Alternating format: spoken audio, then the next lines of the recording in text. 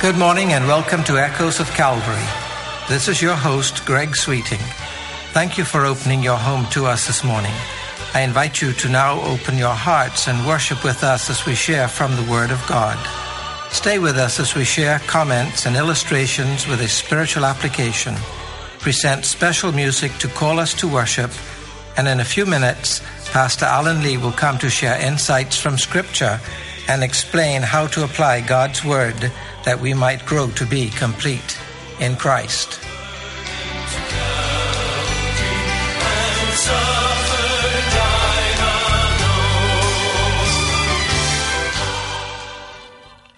Did you hear about the new Siberian Strain? It's true. It is not a movie plot, but a real team of scientists who trekked up into northern Siberia to do some research and investigation into the world that existed eons ago. They did this by digging up chunks of Siberian permafrost. Now, permafrost is a permanently frozen layer of soil that can be found in the frigid regions north of the planet. Scientists tend to dig up this layer of soil, then they thaw it out and investigate what organisms might be found in the soil, organisms that may have been frozen for thousands of years. Well, a recent research paper describes the findings of this particular group of scientists that I've mentioned. They dug up a 32,000-year-old patch of permafrost soil to investigate. Apparently, to their amazement, a new virus, one never seen before, emerged from this frozen patch of Siberian soil. Trouble is, this virus revived itself after it was thawed out. And what's worse, it began to infect other things. Now, fortunately, those other things were not people. The newly awakened viruses apparently attacked and destroyed any amoeba that it found around. Fortunately for mankind, the newly awakened Siberian virus preferred amoeba to humans. Sounds like a movie plot, doesn't it? More in a moment.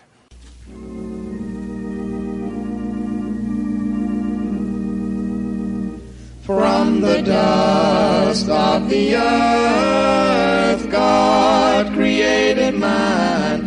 His breath made man a living soul. And God so loved the world, He gave His only Son. And that is why I love Him so. I was made in His likeness, created in His image, for I was born to serve the Lord. And I can't deny Him, I'll always walk beside Him, for I was born to serve the Lord. My hands were made to help my neighbor. My eyes were made to read God's Word. My feet were made to walk in His footsteps. My body is the temple of the Lord. I was made in His likeness, created in His image, for I was born to serve the Lord. And I can't deny Him, I'll always walk beside Him, for I was born to serve the Lord. What I also found interesting in this discovery report was the discussion about the makeup of this strange new virus. The scientists are not sure how to explain how these viruses, 32,000 years old, do not show up a more simple structure than viruses of the present. In other words, as I understand the attempt at sidestepping in this report, these very ancient creatures should be much more simple in their organic makeup than any modern variety of viruses that we have today. representing evidence that evolution of the species had taken place over these thousands of years in between. The report also suggests that the scientists expected that this new discovery would provide a bridge between the just discovered virus and all the modern viruses. But the report admits that they do not. There were actually some proteins in the newly discovered virus, the ancient one, that no one had ever seen before. Some scientists are suggesting that this might even be a new form of life. As I read this, I was again reminded of the quote from the book of Romans, "Professing themselves to be wise, they became fools." The evidence is all around us that evolution is not the answer. Try though they might, the unbelieving so-called scientists just cannot make that bridge, prove once and for all that evolution is the answer. Rather, we keep discovering new and wonderful things that show the hand of an original creator. And I hope you agree.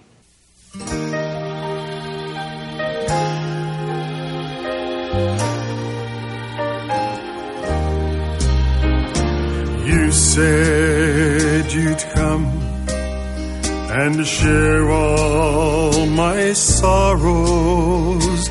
You said you'd be there for all my tomorrows. I came so close to sending you away, but just like you promised, you came here to stay. I just had to pray. Your goodness so great, I can't understand. And dear Lord, I know that all this was planned. I know you're here now and always will be. Your love lifts my chains, and in you I'm free. Oh, but Jesus, why me? Jesus said, come to the waters, stand by my side. I know you are thirsty, you won't be denied. I felt every teardrop when in darkness you cried. I strove to remind you, for those tears I died.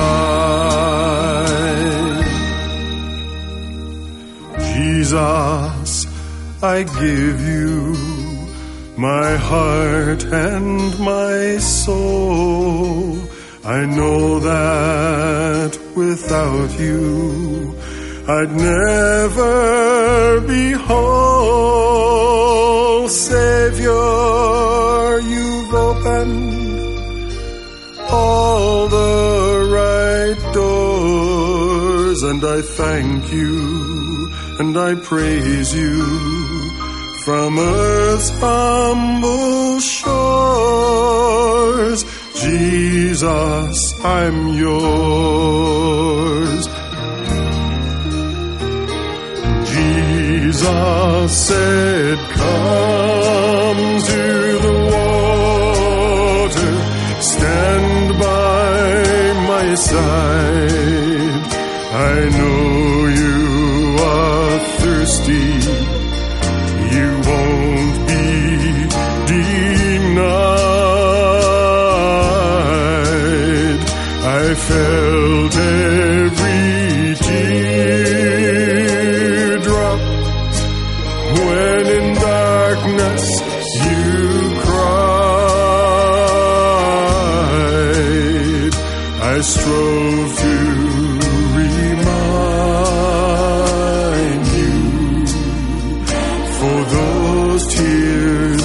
I died.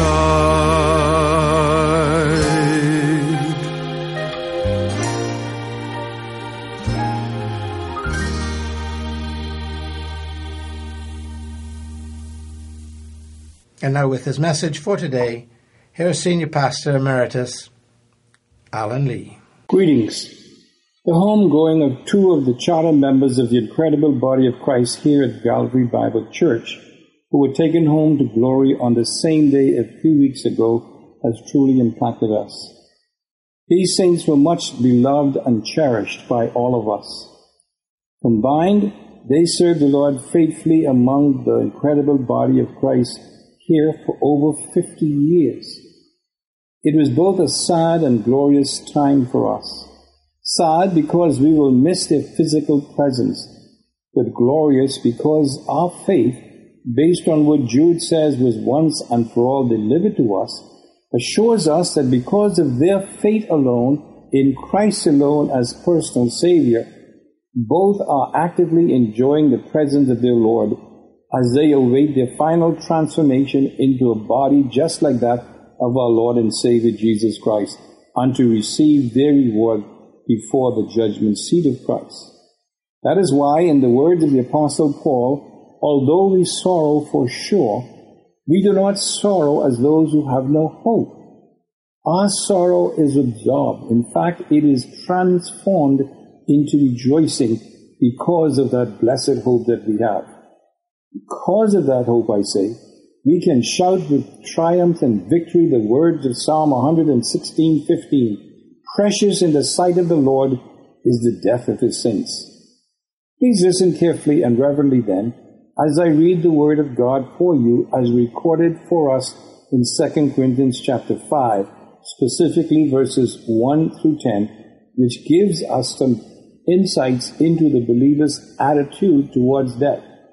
I am reading from the New Living Translation. Quote, "For we know that when this earthly tent we live in is taken down, that is, when we die and leave this earthly body, we will have a house in heaven, an eternal body made for us by God himself and not by human hands.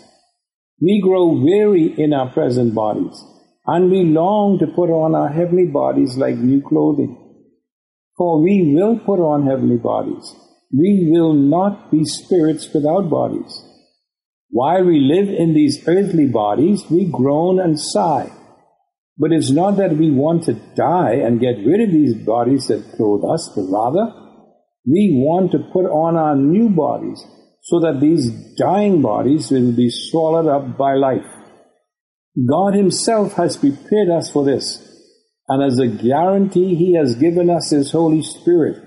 So we are always confident, even though we know that as long as we live in these bodies, we are not at home with the Lord. For we live by believing and not by seeing. Yes, we are fully confident, and we would rather be away from these earthly bodies, for then we will be at home with the Lord. So then, whether we are here in this body or away from this body, our goal is to please him.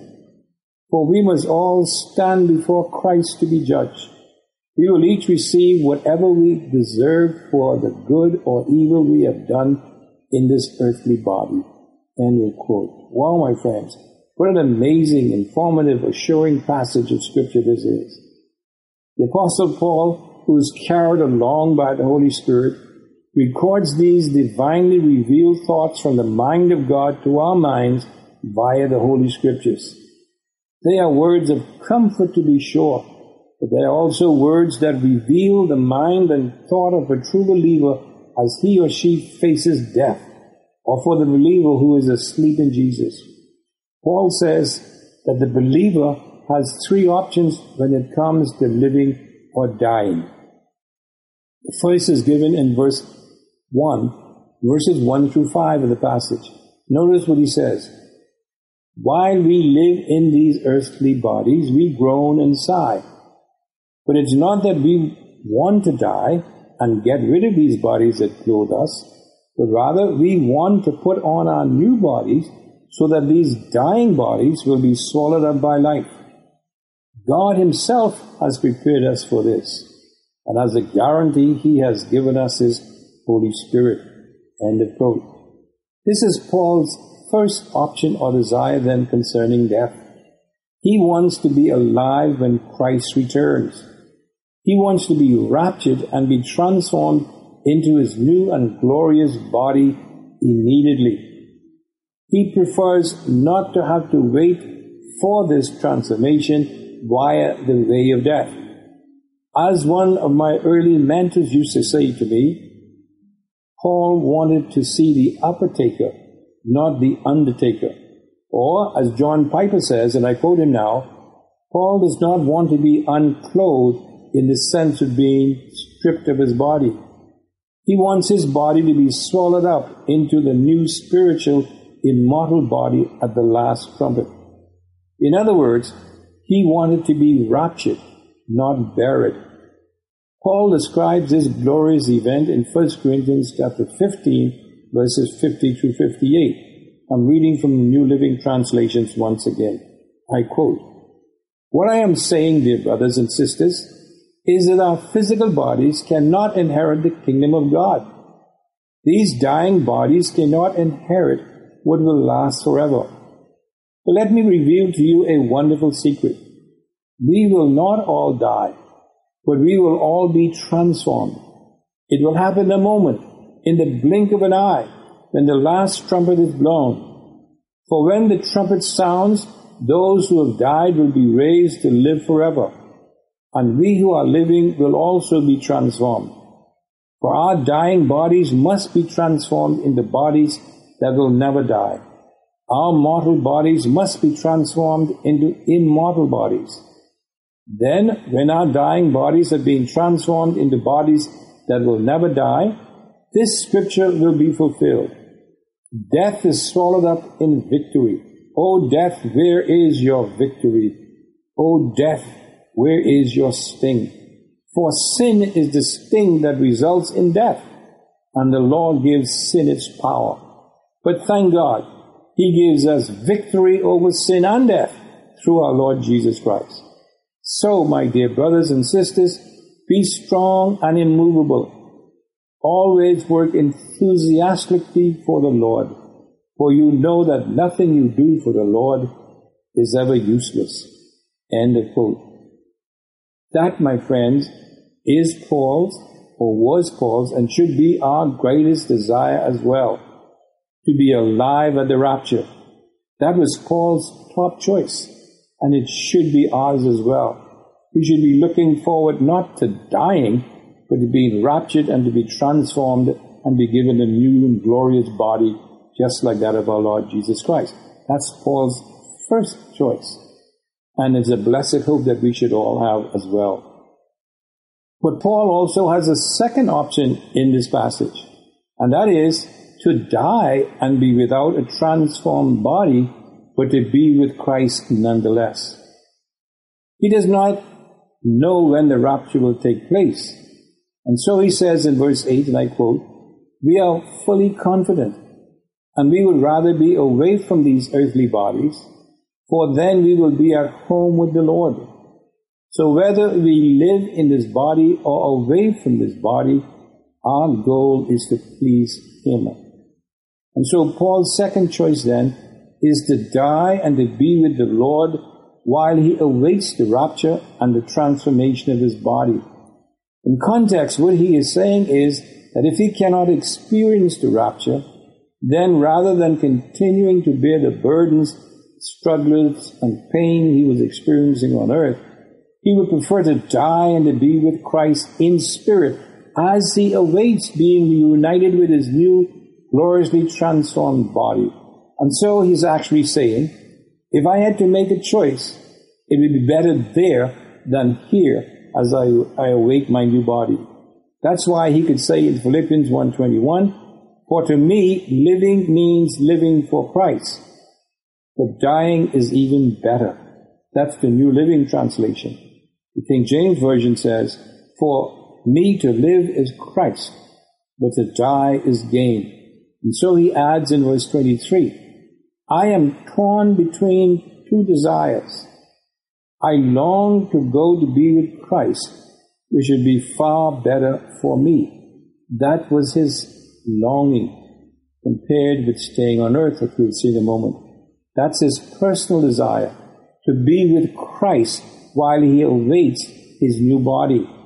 He's saying that's much better for me than being here on earth with all of its struggles. Or again, to quote John Piper, he says, if Christ does not come for me, I want to go to him. That was Paul's second option or desire. But he has a third option as well that is given in this passage, and it comes from the second. And that is to remain where he is on earth, as he is, but for the benefit of ministering to members of the incredible body of Christ. This is what he says in 2 Corinthians 5 now. Listen, verse 6, quote, so we are always confident, even though we know that as long as we live in these bodies, we are not at home with the Lord. For we live by believing and not by seeing. And he adds in Philippians 1:24, but for your sakes, it is better that I continue to live, meaning to continue to live here on earth in his present body. In other words, we could say, as we also said concerning our beloved brother George Pinder and our beloved sister Eleanor Lowe, they had a will to stay alive, but they also had a hope to go. I say again, they had a will to stay alive in order to minister to the body of Christ and to serve Christ there faithfully. But they also had a hope to go to be with Christ. So Paul says in verses 9 and 10, and I quote, so whether we are here in this body or away from this body, our goal is to please him. Why? Verse 10 gives the answer. For we must all stand before Christ to be judged. We will each receive whatever we deserve for the good or evil we have done in this earthly body. In other words, we like to say many times, it's only what's done for Christ that will last. I prefer to say, it's only what's done by Christ in and through us that will last and that will stand before the judgment seat of Christ. That is right now the situation concerning our brother George and our sister Eleanor. They are awaiting a new body that stands before the judgment seat of Christ to receive their rewards. Notice, my friends, the supreme desire of the believer should not to die and to be with Christ. That's okay, mind, that's an option. Paul is saying that should not be the first option. The first one should be our desire to be alive in the rapture and be transferred immediately into our new bodies, to be transformed immediately into our new glorious body that fits us to live in and enjoy the glories of the New Jerusalem on the new earth. We do have the blessed assurance that our loved ones who die in the Lord is in fact with him, awaiting that time just like we are. But like us, they are waiting for the rapture and the transformation of our bodies, although they have gone before us. However, their labor and their ministry for Christ is completed. All they could have done for Christ has already been done. They now await their rewards. However, ours is still going here on earth. We are still in our bodies, but we both await the same time of waiting for our rewards at the judgment seat of Christ. What we do on earth now must please him, so that as we stand before the judgment seat of Christ, then we will also please him. That is why, while we await with eagerness and hope, we must be pleasing the Lord here on earth, so that we could please him as we stand before the judgment seat of Christ. And so, my friends, I close with this question and challenge for you as a result of this passage. Are you rapture ready? As always, this is Senior Pastor Emeritus Alan Lee saying, Selah, think and act on these things.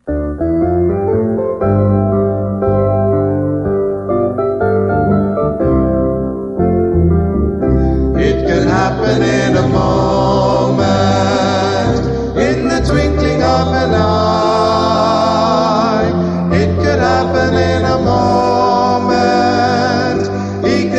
the eastern sky.